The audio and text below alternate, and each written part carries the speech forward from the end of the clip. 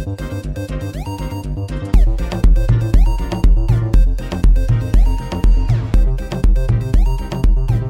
everyone, we are Matt and Kevin, and welcome to the Believe in Overwatch League podcast on the Believe Podcast Network, the #1 podcast network for professionals.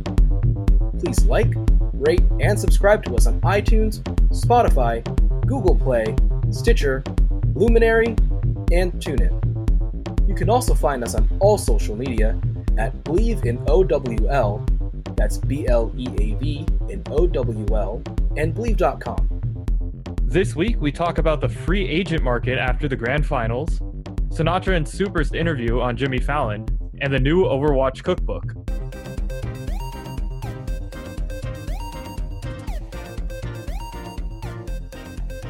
Well, hello, everybody. Welcome to this week's episode of the podcast. Hope you've been having a wonderful October. Any news on your end, Kevin? Just planning for that Halloween spooktacular that I got going on. It's called the Trick or Treat Throwdown. It'll be on the Academy of Arts Twitch page on the 27th. So look forward to that, and I'll probably be plugging that a little bit more once we get closer to the date. But yeah, it's going to be total mayhem, but not the game mode. What would be your dream costume for Halloween? If you could do anything, like no matter what the cost would be, if you could make whatever costume you wanted, what would you do? Ooh. If I had the body for it, I would probably do Hanzo. Ooh, okay. Not gonna lie. But if money didn't matter, like a totally working like Gundam suit would be totally cool. Oh, that would be beautiful. Back in Heroes of the Storm, D.Va had a Neon Genesis Evangelion cross color, and I was like, oh man, that would be really sick to pull off. But you know, I don't. First of all, I'm not a 19-year-old Korean girl, so sadly that doesn't work out in my favor. But the mech looked really cool, so we'll see if that ever comes over. I've been meaning to start that show. It's on Netflix, but there's just a lot of it, and it seems really intimidating to get into it right now. I would not recommend going through Netflix for it though, because they missed out on probably one of the most important parts of it, which is the ending. Oh, okay. The ending theme is "Fly Me to the Moon" by Frank Sinatra. Oh my God, really? It's sung by every single character, every single voice actor, at different moments. So the reason why Netflix couldn't get the ending is because they had to buy the rights to do "Fly Me to the Moon," and they couldn't afford that right. Oh, So it's unfortunate, but dang. yeah. So if you find another version of it, like the old version that has the ending, go through that. They kept the opening though. The opening is by far one of the most iconic openings. All right, well, it's going to be Kiss Anime then. Yee. There you go. Thank you, Internet. How about you? Any dream Halloween costumes that you wanted to pull off? If I could, I'd get a really nice Red Hood helmet and a really good bodysuit and body armor with everything, and just be a really cool Red Hood costume for Halloween. Because a couple years ago, I took an Iron Man helmet, spray painted it all red, and drew the lines and everything, and it worked, but it was really hard to see out of because the eyes had the little white thing that superhero eyes have, except it was mesh, so it was really hard to see out of it. But I'd really like to get just a nice high quality like metal or polymer or whatever they're made out of helmet with lenses in the eyes and just a really high quality Red Hood suit. All right, shall we move into the actual news of the week? Yeah, should we start from the top of the list and just head on down, or? Yeah, let's start at the top and get to the end. On Monday, Jimmy Fallon hosted his regular Tonight Show, but this time he brought on both Sinatraa and Super from the SF Shock and had a nice sit-down interview discussing the Overwatch League and the kind of work ethic that these couple of 19-year-old superstars are putting in. Oh my God, they're 19. I forgot how young they are. Yeah, I like the way how Super really came in and broke it down kind of in a way. Most people just think that we're shut-ins playing video games for hours on end, just yelling at our PCs because we're intense and frustrated. But no, it is kind of like a sport if you take it to that level. You're grinding, you're honing in on your skills as a team, and then you also have additional training where you kind of go on your own and like figure out how to keep your mechanics sharp and all that stuff. It was definitely a softball interview. You could tell that everyone was coached. It seemed a little bit robotic and just very informational vomit. But the good thing that the people at Fallon did was they set it up so that it wasn't kind of a joke. They weren't making fun of Sinatraa and Super for being kids who play video games for a living. Like, as basic and surface level as Fallon's interview was, he was taking it very seriously. He was getting actual information out of them. You could tell his tone wasn't mocking. I would have liked more discussion about what it meant for them to have won the Overwatch League Grand Finals this year. And like we were talking yesterday, but especially with Super being there, it would have been cool to ask him what it felt like to win that in his hometown and what they think that the future of Overwatch League brings with all the changes coming in next year. It was only a 4-minute interview, 4.5 minutes, I think. So it was very short. And that might have been a little bit too intense to go into for the people who don't know about Overwatch League.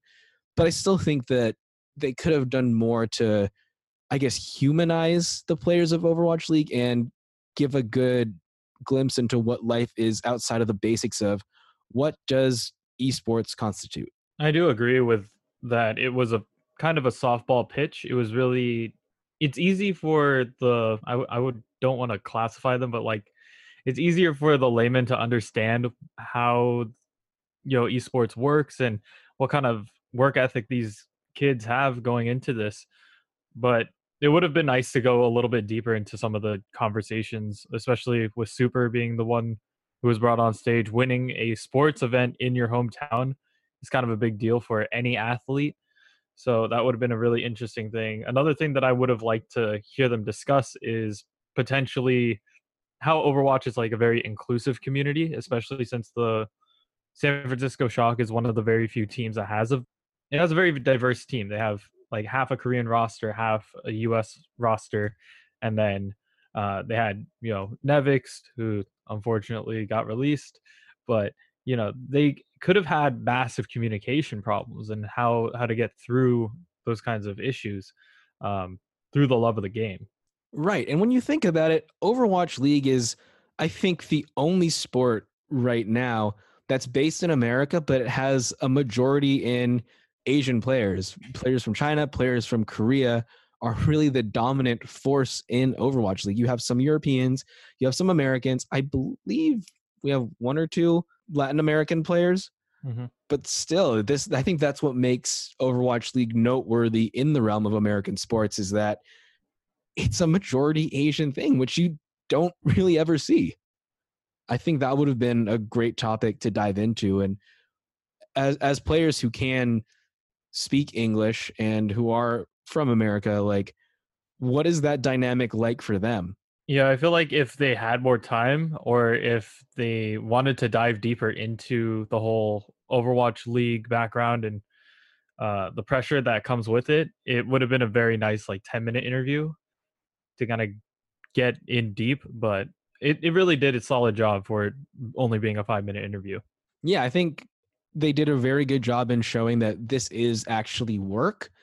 I like how Super talked about how he had to kind of convince his parents that this was a legitimate thing. And I like how both of them said that you have to have your priorities straight first. Like, you have to be able to do well in school. You have to be well balanced. You can't just try to do this and not have a fallback, not have a good basis in anything, because like Super said, you've got millions of people who want to be in this position, and not everyone's going to get it. Some people will get lucky, but if you just devote yourself to this entirely, then you're kind of shooting yourself in the foot, because what if you don't get it? Then you have nothing to fall back on. So that wasn't the only thing that we saw this week in the mainstream media in relation to Overwatch League. The Adult Swim show, Robot Chicken, they did a sketch on Overwatch League where 2 teams were playing, and the nerd character in Robot Chicken plays and wins. It's a very funny depiction of it. I like that they actually kind of took it seriously. They didn't make all the characters look kind of dumb. In fact, it was the opposite. They made the characters who were playing on both teams, except for the nerd, kind of the normal athletic type of people that you'd see on other sports. What do you think of the sketch? I do agree that nerds are getting hotter, and if you're just staying in place, you're not gonna be able to grow or at all. But yeah, the robot chicken sketch I thought was absolutely hilarious in my opinion. It's like we're a bunch of nerds and we're taking over your ESPN channel. You could be watching football right now, but we're gonna have our grand finals here instead.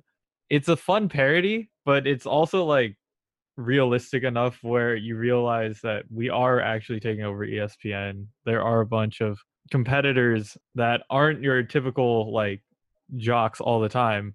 We're just, playing video games now.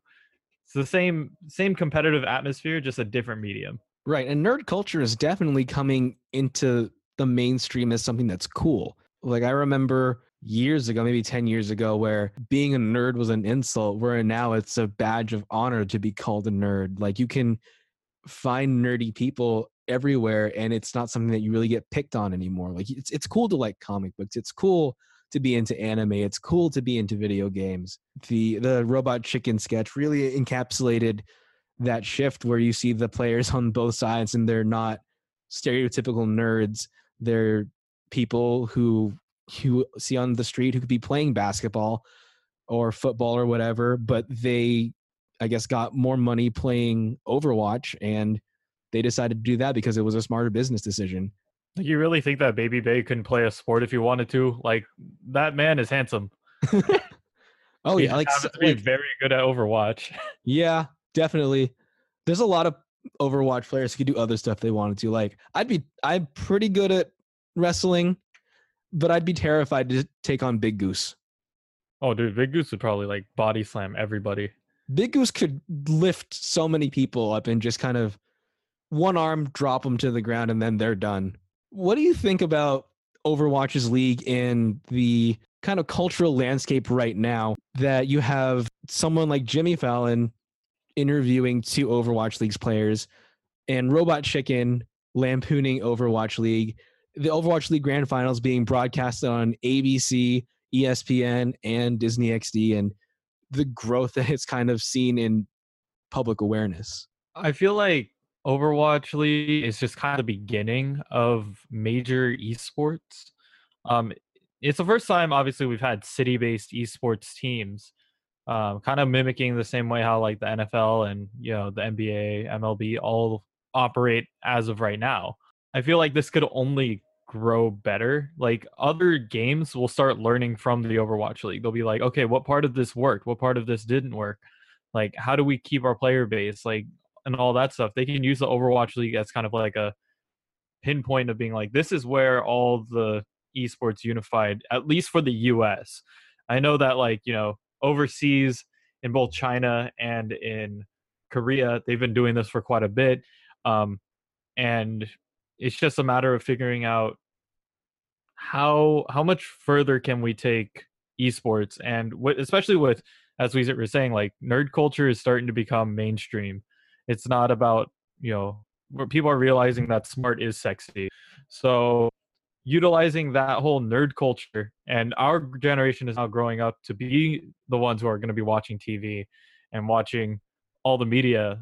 The media has to adapt to us. And if we like to watch more esports, they're probably going to try to broadcast more esports. And, it's just playing to our likes. Definitely. I think that definitely segues into one of our other topics, if you want to talk about the increased viewership. Oh, yeah. We for sure had increased viewership from season 2 finals rather than the first season. And I do think it's because of not only the fact that we're being broadcasted on multiple, streaming sites, as well as having ABC, Disney XD, and ESPN, but it's more awareness where it's being taken more seriously. For the first year, it was kind of a pilot year because, it was season 1. Not a lot of people understood like, hey, this is starting to go on here. But now that we're starting to make a big deal, making a big splash about it, yeah, we're going to definitely have more people watching it. There's going to be more people who are going to be watching, the games more often now. And I feel like, if anything, this just makes the Overwatch community bigger. And it's pretty interesting to see how it stacks up against other ML or other sporting events. Yeah, so to kind of go over some statistics and numbers about the growth of Overwatch League viewership over this year to last year, I was looking at a report from Dexerto that looked at the average minute audience, which means that the number of people who watched Overwatch League for at least 1 minute. And if you look at the grand finals around the globe, average minute audience was 1.12 million, which increased 16% from last year. The average viewership of 18 to 34-year-olds, which is, I guess, the main target of the Overwatch League viewership, was 182,000, which was a 13% increase over last year. And in the US alone, totaling not just the 18 to 34 audience, it was 472,000 people watching it, which is a 41% increase over last year. Like 41%. That's huge. And to get even into more numbers, if you look at the regular season average viewership of 18 to 34-year-olds of all the sports in general, Overwatch League is the only one that increased. We had about, for the average minute audience, there's about 55,000 people who were watching the Overwatch League regular season. To compare, that's way more than the Major League Soccer viewers, which were 47,000, which is a 34% decrease this year. Bigger than Major League Baseball at 51,000, which is a 12% decrease. I mean, the rest of the other sports are bigger, but they all suffered negative viewership this year. NCAA basketball dropped 5%, NHL dropped 3%, golf 28%, the NBA dropped 16%, NCAA football dropped 5%, and the NFL dropped 2%. But still, I mean, that's amazing to me that the only thing on this analysis that gained was Overwatch League, and it gained by double digits. It just shows that, they have to cater to our generation. This 18 to 34-year-old range is most of the people who are going to be watching television anyways, and broadcast television in general. So with us slowly transitioning into more esports, you bet you could probably see more competitive sports showing up on ESPN and other networks. They tried once with CSGO and it didn't quite land as well, but I could definitely see it going for if CSGO wants to try another run, they can. I think Call of Duty might be next up on the chopping block. Dota 2 just kind of has its own world as is. So we'll see where television companies and sporting teams decide to go. If they do decide to go with more of an Overwatch League kind of stand, or if they do just stick to Twitch and broadcasting online. Is there anything that you think that Overwatch can do next season to help continue or even increase this viewership growth? I feel like it really depends on the way how Overwatch plays out in the next couple months. We obviously we'll be diving into that whole protest in China thing later on in the podcast. It depends on how well Overwatch can keep the ship sailing. If they can keep their player base happy, they could keep their sponsors happy, they could probably keep this ship riding for another few years. But it really depends on how well and how often the people who are watching the game enjoy their game. Nobody wants to watch the same thing over and over again. That's why, I grew up in the Bay Area. I was a Warriors fan, but after a certain point, you're just like, oh yeah, they're just gonna win the game. Like you're watching them face off against any other team, and you're just like, oh, okay, it's the Warriors. So you don't have to watch it right now because, that's the meta. It's kind of the same thing in Overwatch. At a certain point, you just get like goats, right? It's just like it was goats for like 3 seasons. Yeah, I definitely think that as long as they keep pumping out fresh content, that'll keep people interested in the game. As far as keeping people watching and increasing that viewership base, I think a lot of it is going to have to do with their strategic partnerships at this point. Partnering with Disney XD, partnering with ESPN, and partnering with ABC to run the Overwatch League on broadcast networks definitely helped their viewership. I also think a lot of the different merchandising partnerships that they had will definitely help. Like as weird as I thought the Coca-Cola bottles was, that's visibility. And I think the more visible that they continue to make themselves, the more the public becomes aware and becomes accustomed to the concept of Overwatch League is a legitimate professional esports league, I think that eventually more people will become curious, more people will be accepting of it as sports and hopefully tune in. So our next topic is, now that the season of Overwatch is done, like a lot of other sports, there are a lot of changes into team rosters. Some teams are going to lose some players to free agency. Some players are going to be traded.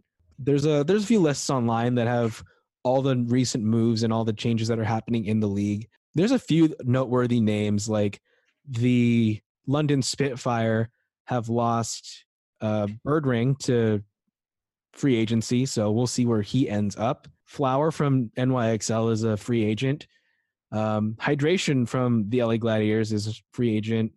Surefour Gladiators is a free agent. Any names that you particularly thought were interesting in these lists? I feel like Carpe is probably one of the bigger names from the Philadelphia Fusion. Great sniper. He's either gonna resign or get re-signed to a different team. Ryu Jae-hong and Toby, both like some of the godfathers of Overwatch in general, are both free agents. So I would be surprised if Seoul Dynasty re-signs them. They might take that whole the old Element Mystic team, and hopefully they don't all retire. I do want to see them like go far, but they are all free agents at the moment. Another one that, this is just me, Sleepy from the Washington Justice. He's one of the most insane Zenyatta players I've ever seen. Jonak and Violet currently take the spotlight, but Sleepy does a lot of work too. With all these free agents, do you think that there are going to be other teams that are going to start popping up, more expansion teams that are going to try to swoop in and take maybe a couple of these players back? I think so. I definitely think that player trades, players moving is healthy for any sports league to have, because it's like with meta shifting. If you have the same people on the same teams forever, then it's kind of boring. Like what you said with the Golden State Warriors. It's like, okay, these people are against these people. The first team's going to win because they have better players. And I think that moving people around also gives more opportunities for different dynamics to form, different players to shine. I know some players have become iconic for their teams. Like Gator is subject to team option for the Reign, and he really came into the forefront with his Sigma, but maybe placing him on another team would allow him to go even bigger. Or for a lot of the players who are subject to option, like Gator, like who else is on here? Happy, Eileen, Neuro, Baby Bay, Erster. Dante, Big Goose. I think a lot of those really key players, the ones who have made a name on their teams, I think they're going to stay. I think the teams are definitely going to want to keep those key players. I think the free agents, you're going to see a lot more movement. Hopefully this allows some of the lower tier teams, the ones who didn't do so well season 2, to rebuild themselves, make themselves a more dominant presence. Is there any team or any city that you wish could have an Overwatch League team that you would like to see? Ooh, that's tough. I live in LA, so we have 2 teams. Just for funsies, I think it'd be fun to see a Filipino team, maybe something from Manila, just for giggles, because of heritage or whatever reasons about that. Don't know if they'd be any good, but it'd be fun to see them. Maybe they could be like the next Shanghai Dragons, lose every match. What other cities would be fun? I have like 2 in mind that I would like to see. One is Honolulu. I think if Hawaii got a team, you have literally the middle ground between Asia and the US. Right. It would be a very interesting place to host, Overwatch League games. Your home games could be on, literally any island. Plus it's got great scenery. So absolutely. That's one. The other one that I want to see, just because they recently lifted their ban on online gambling, so officially they can do it. Tokyo. I want to see Tokyo get a team in. There's no Japanese team. There's no Japanese team. The Contenders scene already has a Japanese team.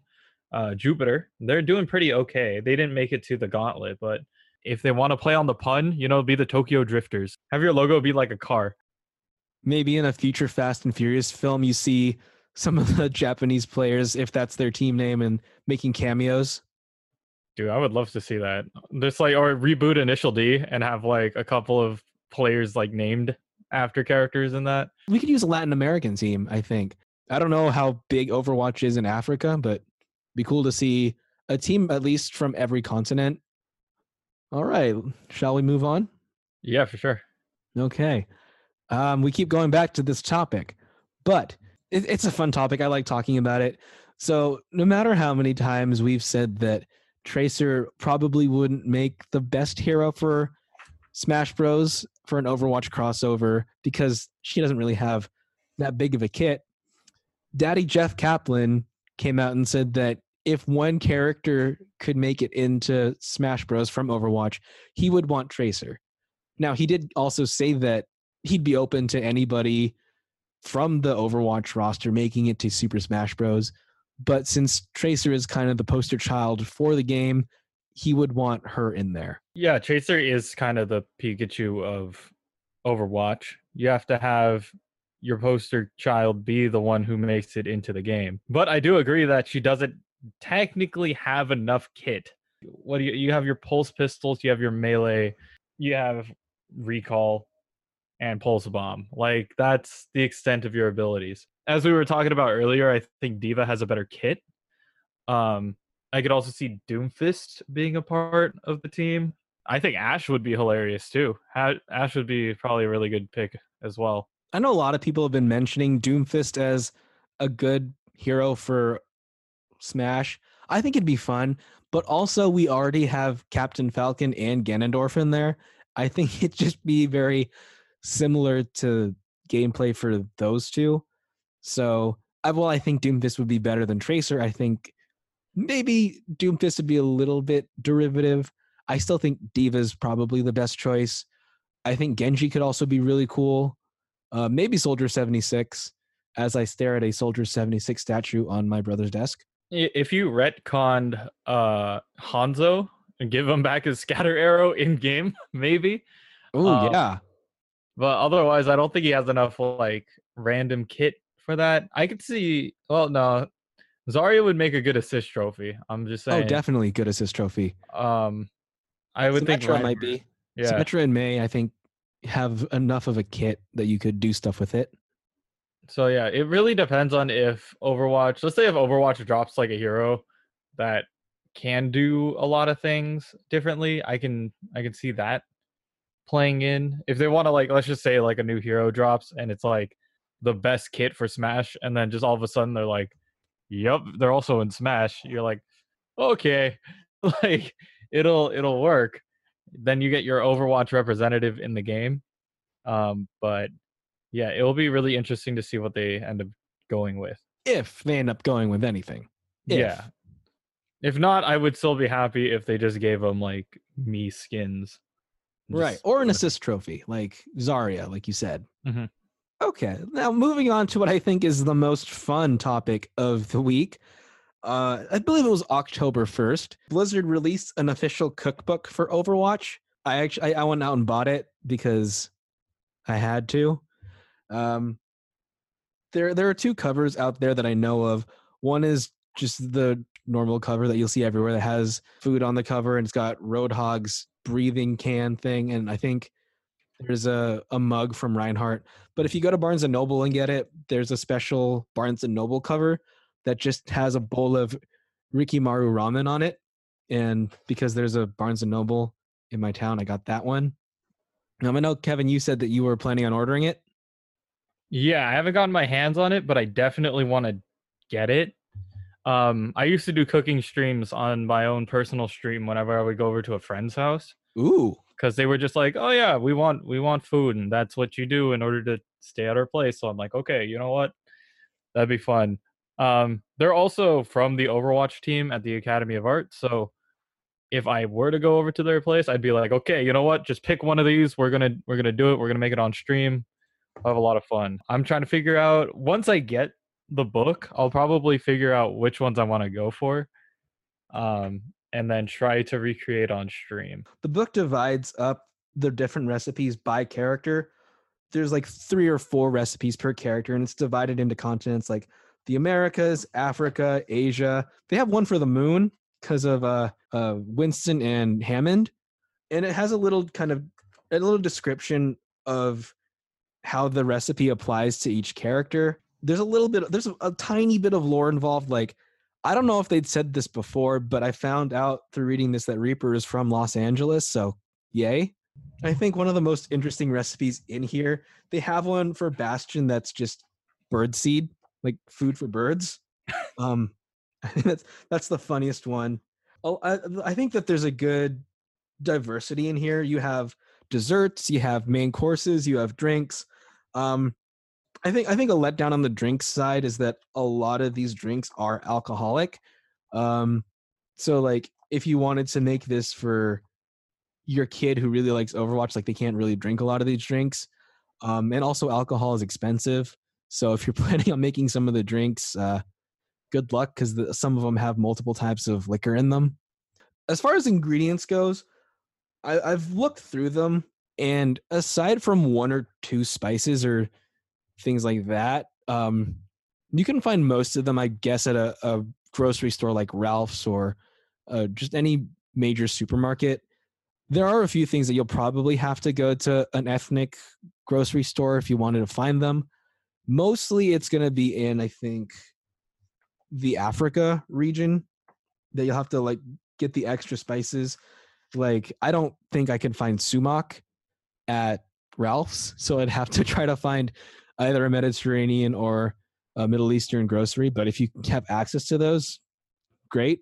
My question was going to be, do you think that they're going to release another cookbook later on? Do you think there's going to be like a every 2-year thing where they just update it and give you different recipes for each character? Because, you know, we got Sigma. I don't think that there's going to be a Sigma thing in this book. No, there's not. So, yeah, do you think that later down the line when they add like 8 more characters or something like that, they're going to be adding more recipes to this book, or they're going to make a brand new cookbook and just add different recipes to that? Or I don't think so. I think that this was kind of a one and done thing for them. I mean, I would like to see an updated one. One of my disappointments I think for this book was they didn't have any sections for the different events. Like they didn't have a Halloween section, or they didn't have a Christmas section, or a summer one, or for something like that. I think that would have been really cool, especially because you're releasing this book right around Halloween time, and Christmas is not too far away, and some people might get this as a Christmas gift. I would like to see an expanded one, maybe a couple years down the line, with different recipes for the characters that they already have, and then including the new characters, and like I just said, hopefully including different recipes for different seasons. I think this is a one and done thing for them. Overall, I think the cookbook is really fun. It's really cool to see how all the different characters are represented through their countries in this book. The recipes seem relatively easy to make. Like I said, you can probably find most of, if not all of these ingredients at a supermarket. A lot of them take under an hour, maybe half an hour to make. There are a few that take a little bit longer. I think the ramen takes a little longer because you're boiling a lot of different ingredients. But yeah, I'm excited to make some of these foods, and if I manage to find some time and some money to make some of these within the week, I'll let you know how they go. Okay, let's move on to our next topic. So the Halloween event did not, as we were all hoping, come out on October 8th. When do you think this is actually going to come out, Kevin? it should be coming out next week, because I remember that they usually do these in 3-week bursts. If they do release it on October 15th, which is also the same day that Overwatch comes to the Switch, it would be a good way to say, like, okay, you have 2 weeks, which will land you on the 29th, and then you have the last week, which will get you through Halloween, and then it will end after, it will end before BlizzCon, which is kind of the 3-week period that they would be aiming for with this Halloween event. I can't remember where I read it, but I read an interview with someone from the Overwatch dev team that they were talking about the Switch being released on the Switch version being released on the 15th. And then they asked them about when the Halloween event was also going to happen. And they said, well, I can't really tell you that, but I can tell you that a lot of fun things are going to happen on the 15th. So I guess that's a safe bet to say that they're going to release on the same day, which also I think they're also kind of trying to make it fair for the new Switch players so they have exactly the same time as everybody else to play this event. Also, there have been leaks that we might be seeing Junkertown as the focus of this year's Halloween event as opposed to Eichenwald. Another thing to remind everybody about for this Halloween event is that Jeff did say that we're going to get less stuff this time around because they are working on quality of life changes. Last podcast, we went over the PTR changes, which were coming to the public test region. That might be coming in at the same time as this Halloween event. So if that is the case, we might be seeing a little bit more dive. Tracers and Sombras coming back into the meta a little bit. But we definitely won't know until the day of, which will be October 15th, which should be either the day of or the day after we record our podcast. So, it's going to be interesting to see what they release this year. Okay, I guess time to move on to our final topic of discussion, but also I think the juiciest topic that we have. There was a tournament in Asia for Hearthstone, and one of the professional players, Blitzchung, who won this tournament, got banned because in a post interview with him, he was wearing a face mask and goggles that were very reminiscent of what the protesters in Hong Kong are wearing right now. And he also made a comment that he was very much in support of the Hong Kong protests, after which he had his title stripped. He got the money taken away that he won, and he's been banned from anything professionally Blizzard related for a year. Also, the casters who asked him the questions during the interview got fired. And after that, of course, all of the internet found out, and a lot of Blizzard Games players were not happy with that suppression of Blitzchung's free speech. A lot of people started deleting their games. They started tweeting boycott Blizzard. Professional caster for Hearthstone, Brian Kibler, I think it was just today that he announced that he was quitting the professional casting scene in support of the Hong Kong protests. At Blizzard HQ in Irvine, here in California, some of the employees at Blizzard staged a walkout around noon. There's a plaque near the World of Warcraft statue outside of Blizzard headquarters. The plaque say think globally and every voice matters. There were photos circulating around the internet today that the employees had covered those slogans in protest because Blizzard essentially through this move said that you're not allowed to say anything that you want. Every voice doesn't actually matter. In Blizzard's defense, it was in their contract that they couldn't say anything that would put Blizzard in jeopardy. And since Blizzard and Activision are owned by Tencent, which is a Chinese company, having something like that on stream could get them in trouble.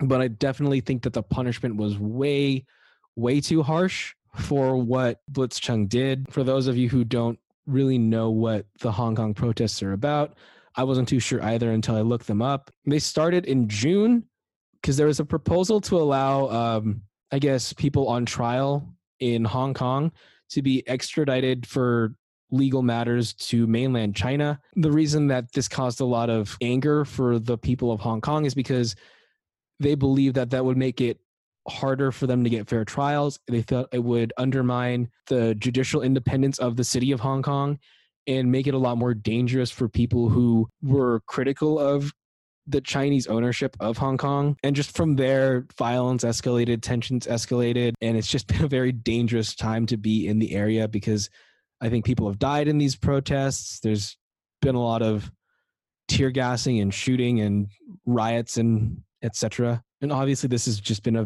a PR nightmare for Blizzard. Yeah, I really do understand the pickle that this put Blizzard into. Like, first of all, you want to be on good terms with your business partners from China, but at the same time, you're kind of shooting your player base, which is unfortunate. Because of this, we've seen a lot of artists using May as kind of the support of Hong Kong as well.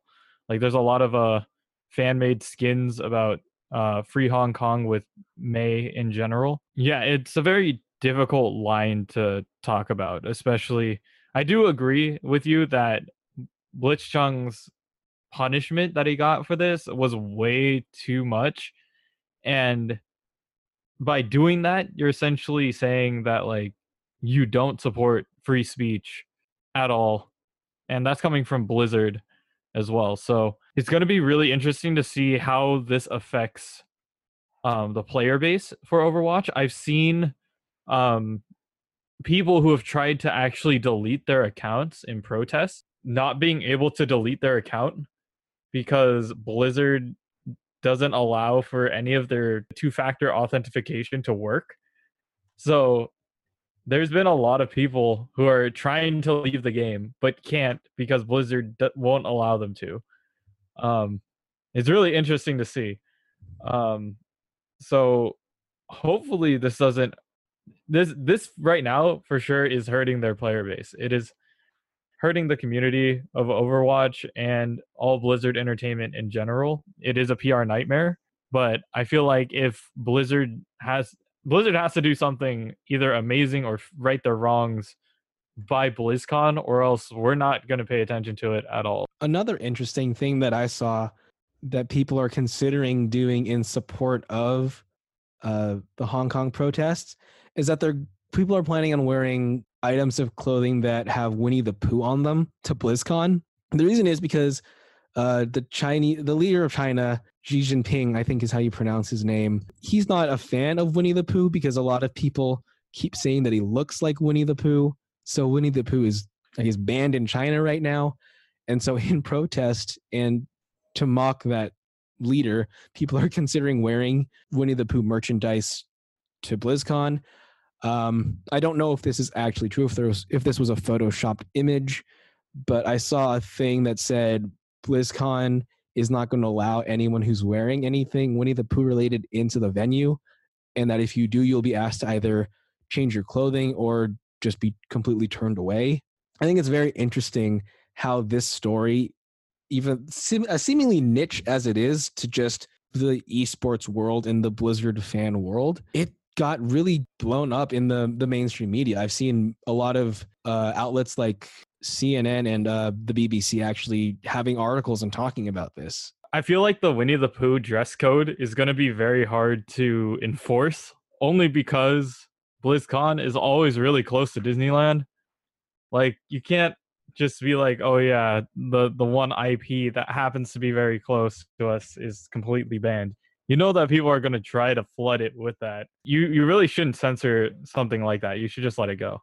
A big criticism of Blizzard in this area, like they are in a very difficult situation because Tencent is a Chinese company and they own Blizzard, but you're telling the player base that you value money over your people. You value the money over that free speech. I don't know how long this is going to stay in the public consciousness, how long people have the willpower to continue this boycott, but I think it's definitely going to be hard for Blizzard to bounce back after this. I do agree with you that it's going to take a little bit of time for Blizzard to bounce back, especially from something like this. And especially since China is one of their biggest player bases, they are going to be missing out on things like this. So I hope that Blizzard either puts out a statement really soon saying that, either retracting the punishment that they put, or if they are going to go straight up with it, they are going to lose part of their player base. And they either have to accept that's going to happen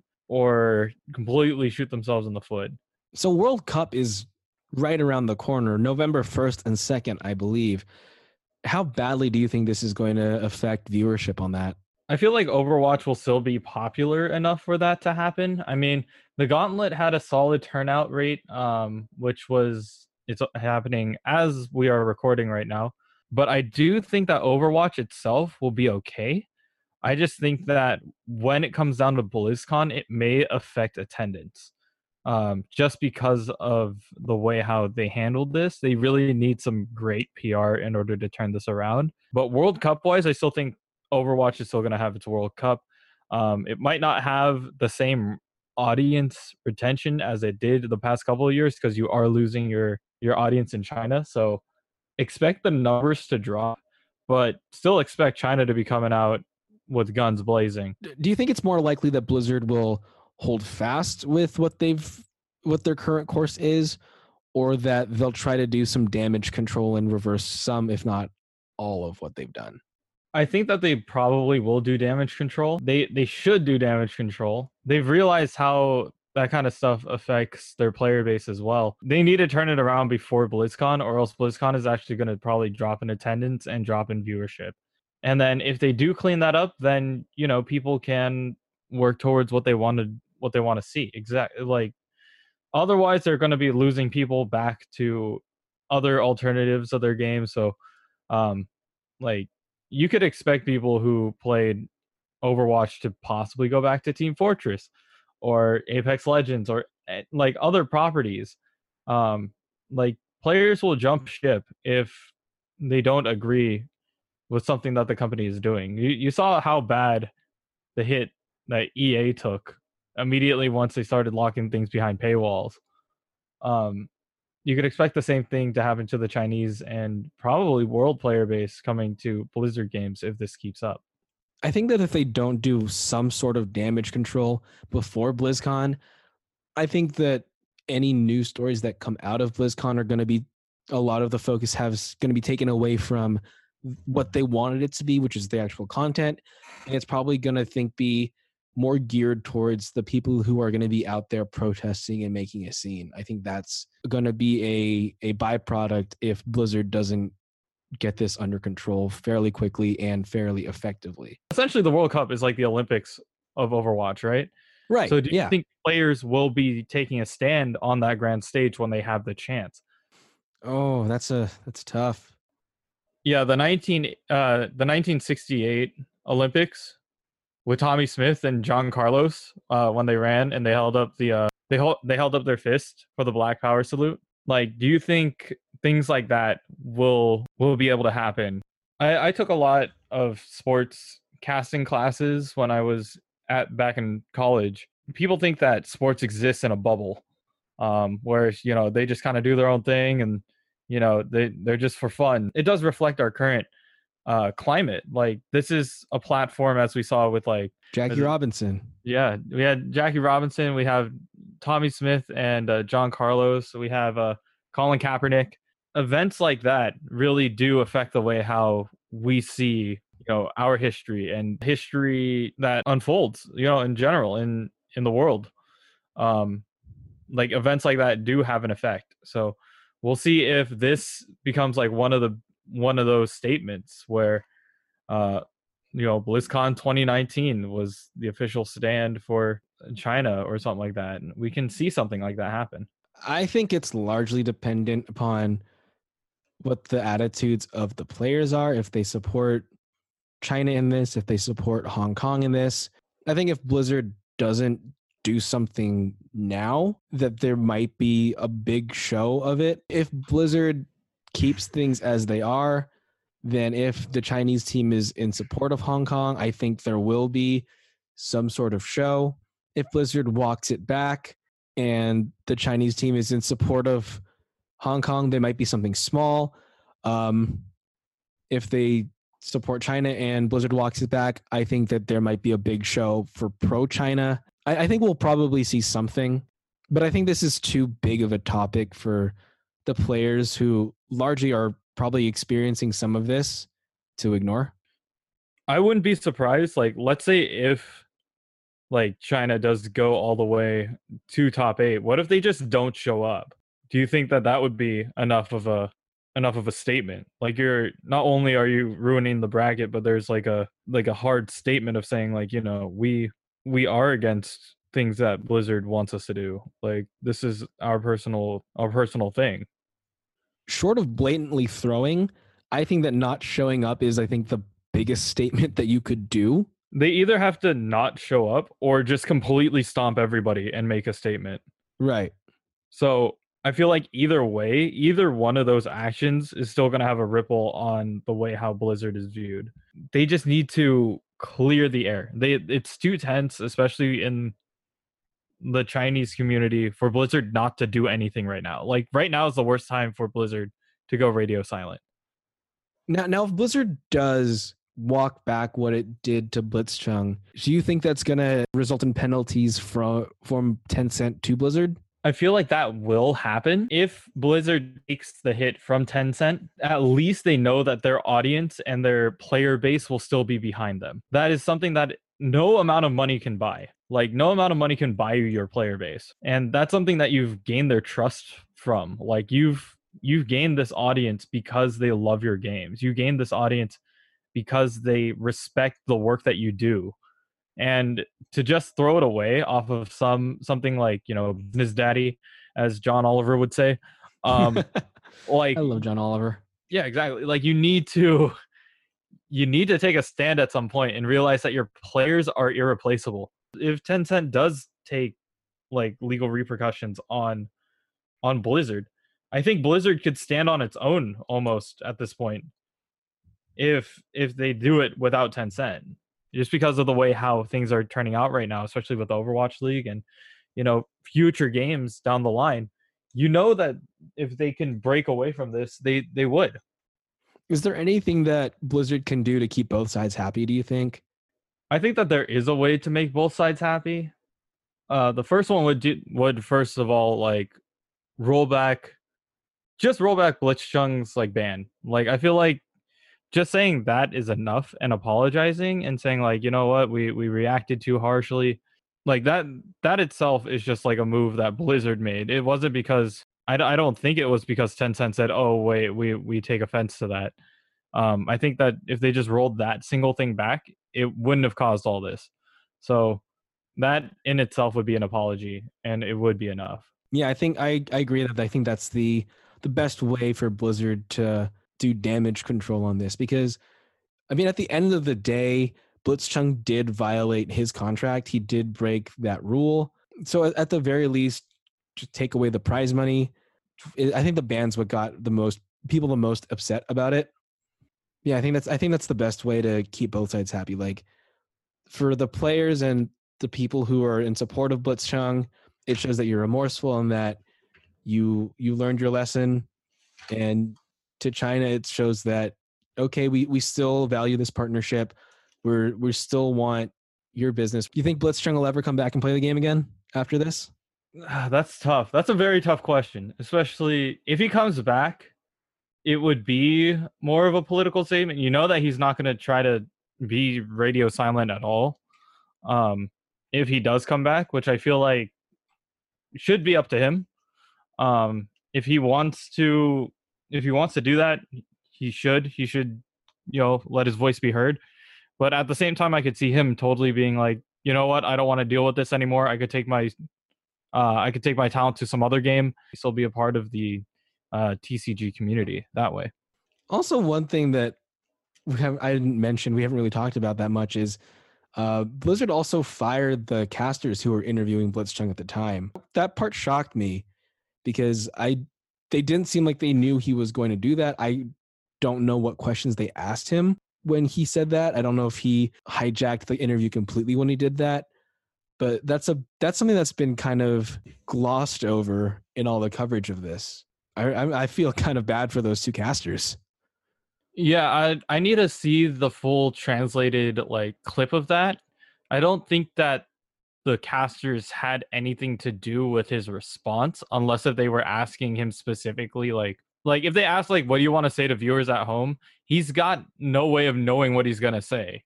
If you're a caster, you let the professional player take the mic at that point. Like it's out of your control. So to have them both be fired is kind of dumb in my opinion. And then to see Brian Kibler also leave, like that's on his part as well. I think that was a brave move of him to say like, you know what, I support this cause more than I support this job. So to have somebody do that, that they have enough of a voice and enough of a stand to do that. So to anybody who's listening, just know that sports is not in a bubble. It is not free from the world. And there are things that are going to be happening in sports and now esports that do have an effect on our political climate. Yeah, like if you've seen the video, you see there's a moment when they realize what Blitzchung's doing, and they have nowhere to go, so they hide underneath the desk. It's both a really funny and a really sad moment because they know what's happening and they can't stop it.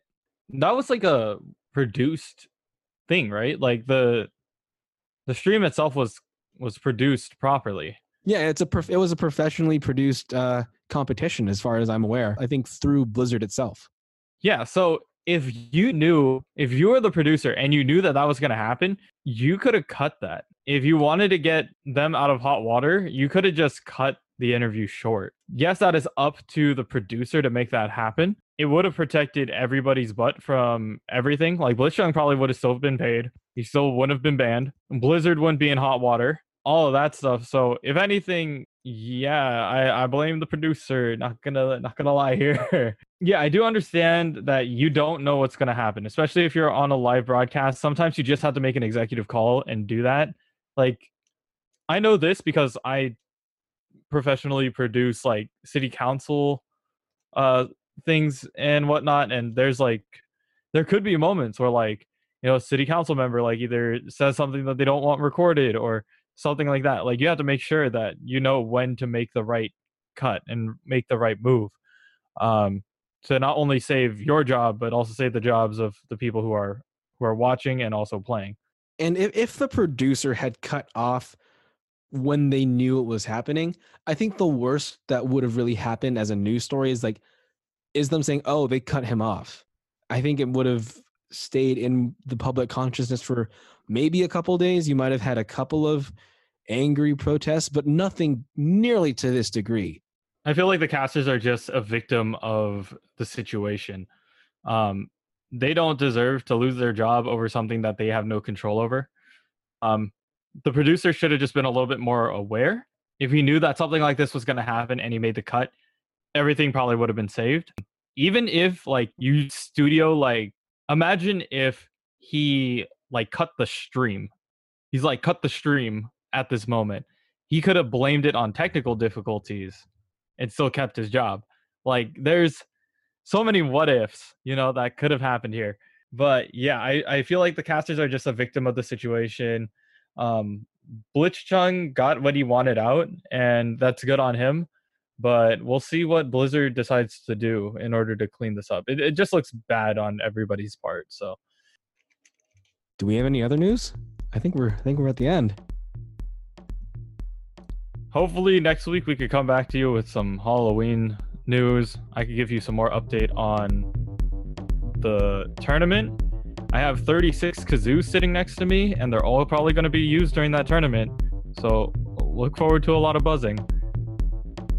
I have one kazoo next to me actually right now from the camp that I volunteer for. So what color are your kazoos? I got they're rainbow. They start with red, white, yellow, green, blue, indigo.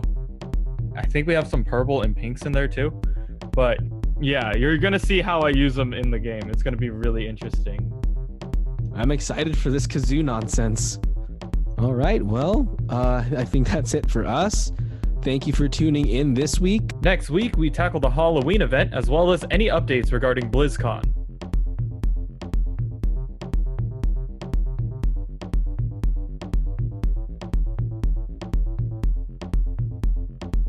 Thanks for listening to this week's episode. Like what you hear? Please like, rate, and subscribe to us on iTunes, Spotify, Google Play, Stitcher, Luminary, and TuneIn. And follow us on all social media at Believe in OWL. That's BLEAV in OWL. If you have any comments or questions, feel free to send us an email at believeinowl@gmail.com. Interested in advertising with the show? Please contact our network at believe.com. Thanks for tuning in and see you next week.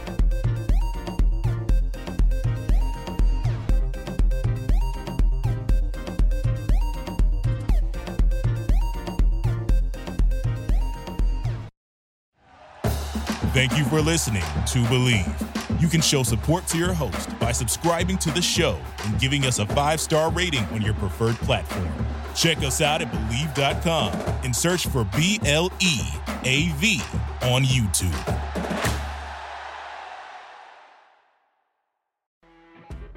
You know when you're listening to a true crime story that has an unbelievable plot twist that makes you stop in your tracks? That's what our podcast, People Are the Worst, brings you with each episode. I'm Rachel. And I'm Rebecca. We're identical twins who love true crime cases that make you say, didn't see that coming, and we hate the people responsible for them. Listen to People Are the Worst now on Apple, Spotify, or wherever you get your podcasts.